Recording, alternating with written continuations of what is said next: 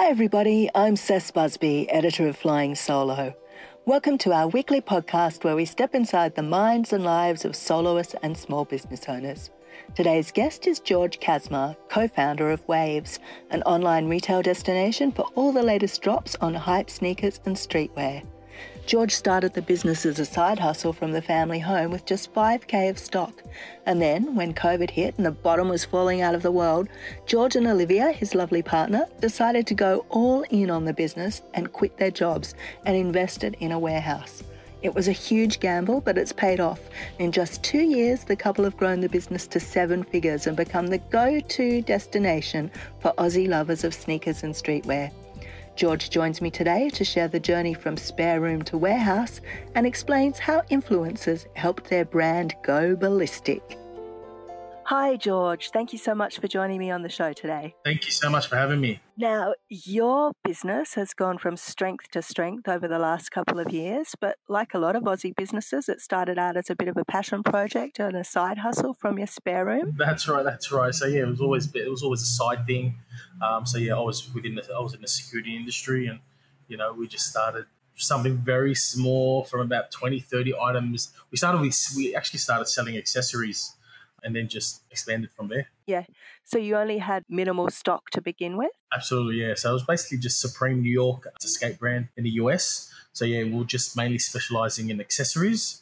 Yeah, so very, very minimal stock. So was it going niche, you think, that has enabled the business to take off? At the start, yes. We started with the accessories. But yeah, as time went along, we just saw different aspects within streetwear where we just had to attack that part of the market. So was it sneakers? Everyone is super passionate about their sneakers. Yeah. Is that one of the biggest growth elements for you in the business? Yeah, so basically probably about 80% of our core business is sneakers. And when did you guys realize, I'm happy with this little side hustle, but it's got legs and it could become a business? The push was the worst, probably the worst 5-letter word that everyone hates, and that's COVID. So it was at the start of COVID, also during lockdowns and stuff like that. We just saw a huge boom, of course, especially a lot of business faced that, especially on the e-commerce side. But that's when we saw that boom, that little tiny boom, and we just said, you know what, let's start going to the next step. With our advertising, with our marketing, with our Facebook, with our Google, and then that's when it just peaked. So you quit your job? I did. Basically, I would say 5 months later. Yeah. Was that a big gulp moment when you're like, oh, am I doing the right thing? You're 100% right, honestly. I couldn't sleep for days, having that steady income, and so forth. So it was one of the biggest decisions because I was in the industry for about 12 years, close to 12 years. And it was a huge moment, but I couldn't wait for it because being in the security industry was very hard. You're on call 24 hours a day, so it does get a bit tough. Obviously, Olivia, your partner in crime, your lovely wife, yes. She was also heavily invested in the business as well, because she had a business of her own, didn't she? That's right. So she used to do laser hair removal. Laser hair removal. And she's the one that pushed me, of course. So we wouldn't be here today if it wasn't for her. Did you both quit your jobs at the same time and go, we're all in, like throwing all the cards on the table or pushing all the chips in, whatever the poker analogy is? Pretty much. Honestly, we invested so much into that. All our savings went into getting stock and so forth.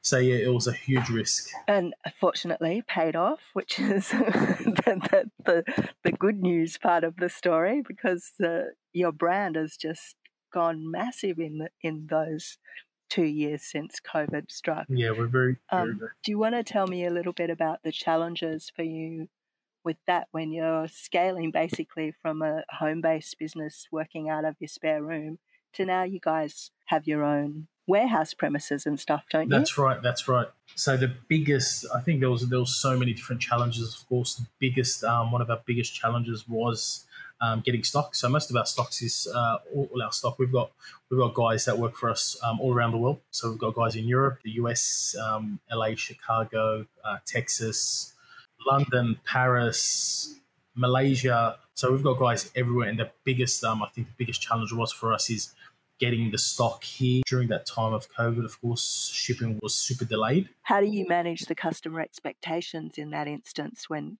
people are so hyped up wanting to get their stuff?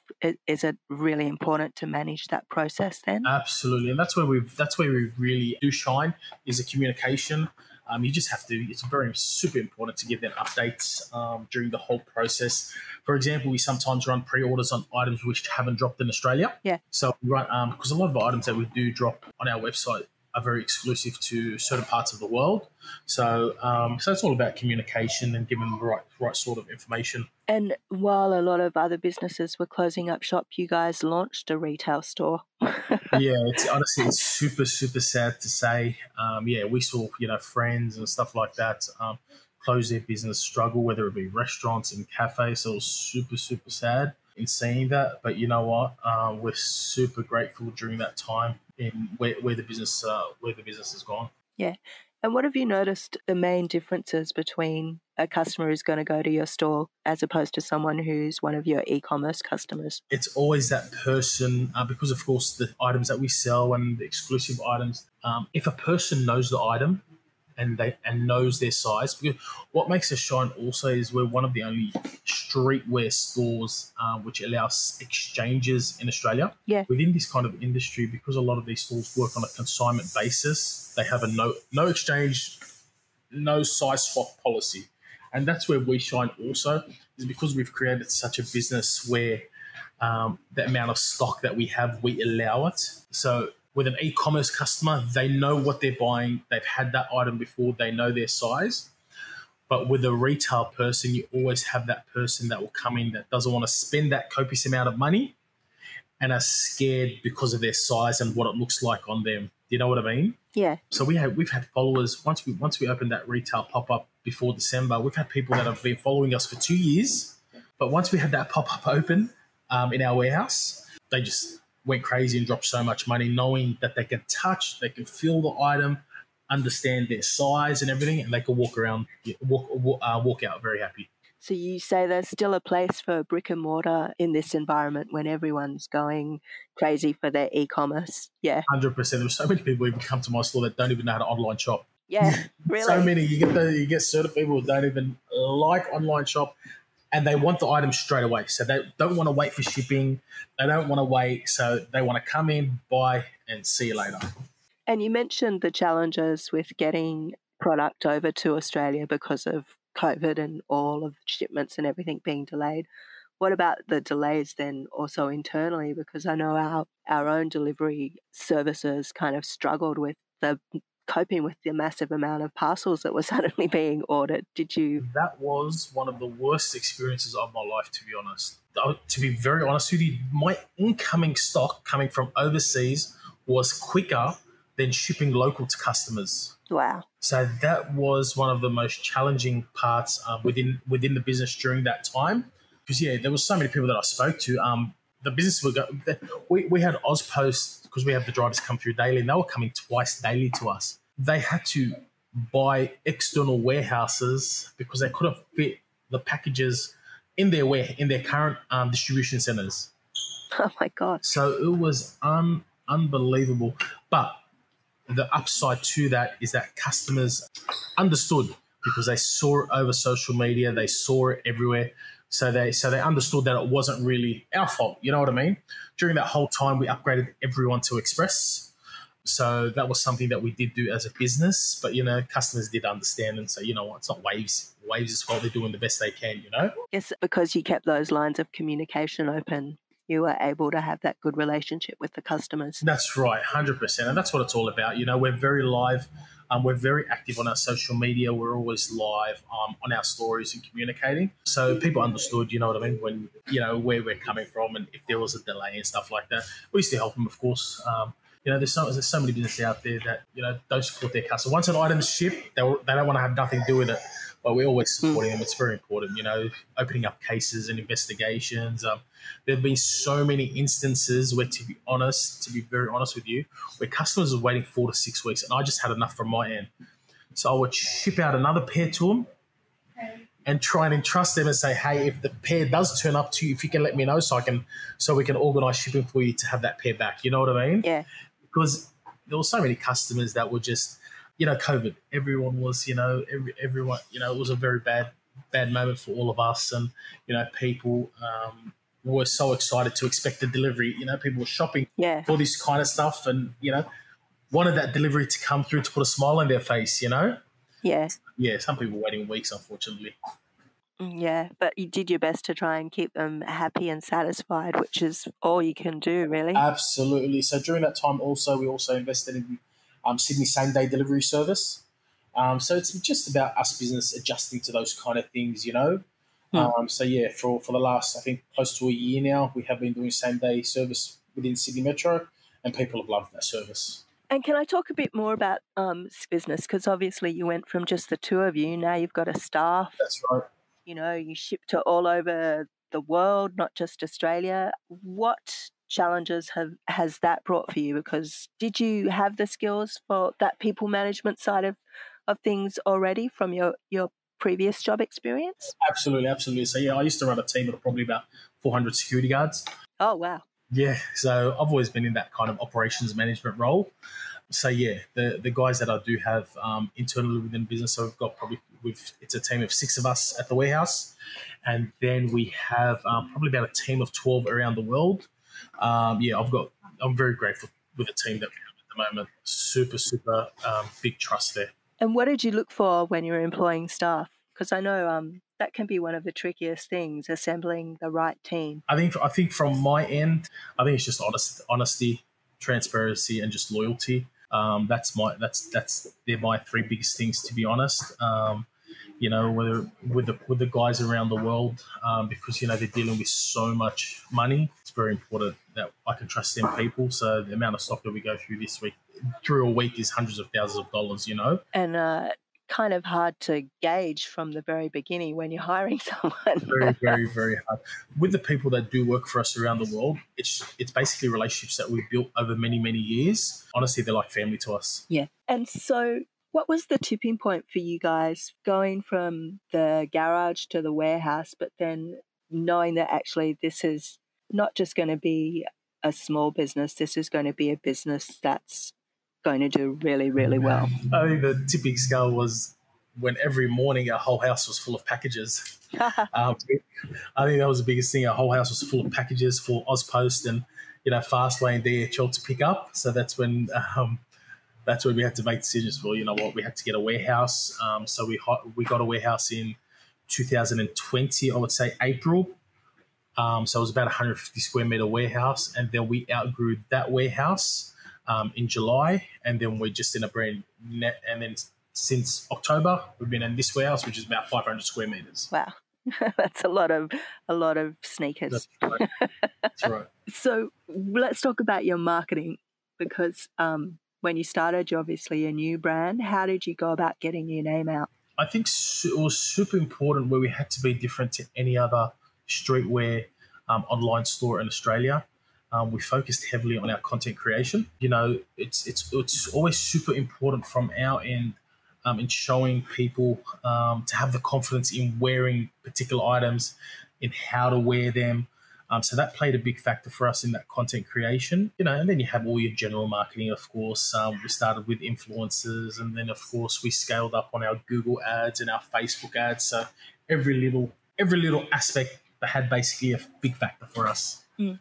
And where do you find most of your customers? Is there a particular social platform that they're on? Honestly, it's just super, super scattered. It's really super scattered.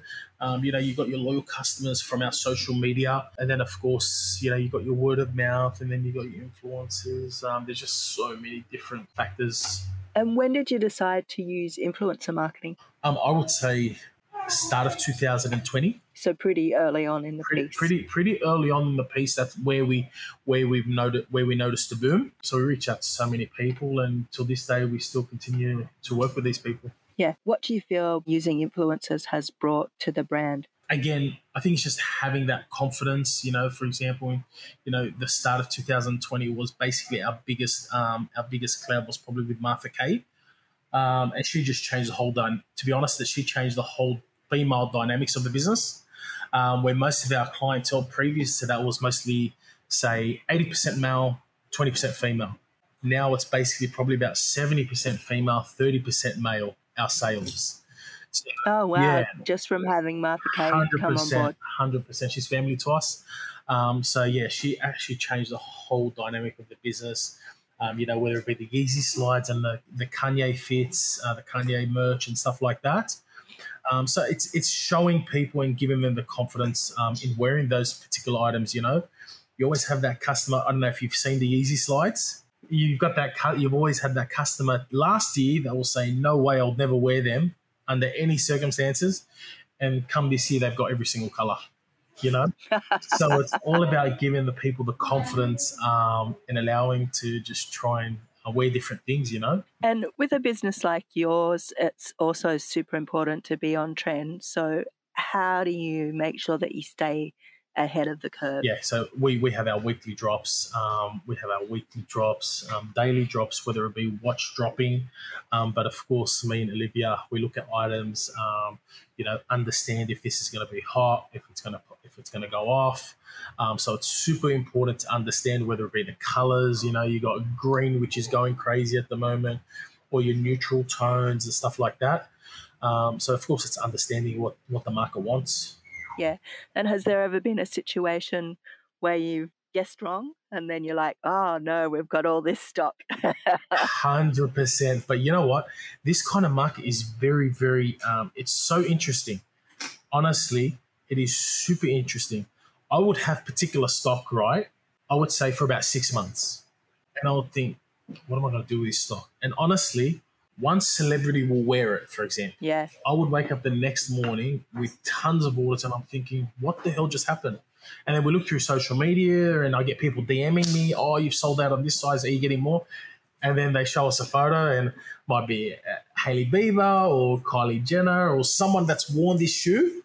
Yeah. And then that's it. We're sold out. So it's super interesting. And of course, within this market, whether with this kind of streetwear, depending on how hype it is and stuff, it's like you purchase an item and then in 3 years' time it might be worth more because you can't find that item anymore. You know what I mean? Yeah. So resale value increases. So what's your advice for someone that's purchasing more as an investment rather than for something to wear? What's my advice?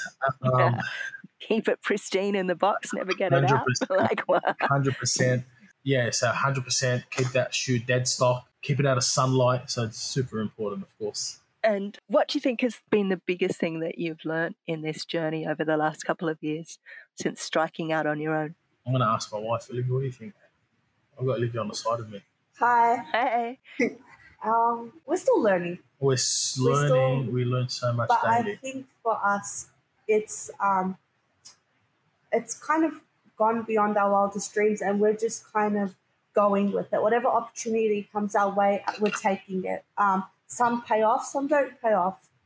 Most of the time the outcome is positive and we're very grateful for what's happened with our business. And, a lot of our friends and family throughout COVID lost their jobs, closed their businesses for months on end.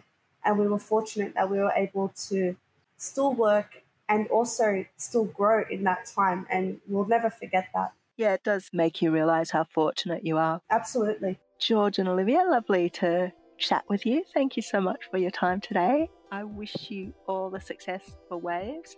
Sounds like it's going from strength to strength, and probably next time I speak to you, you'll have like a 3,000 square foot warehouse. I hope so. But thank you so much for having us.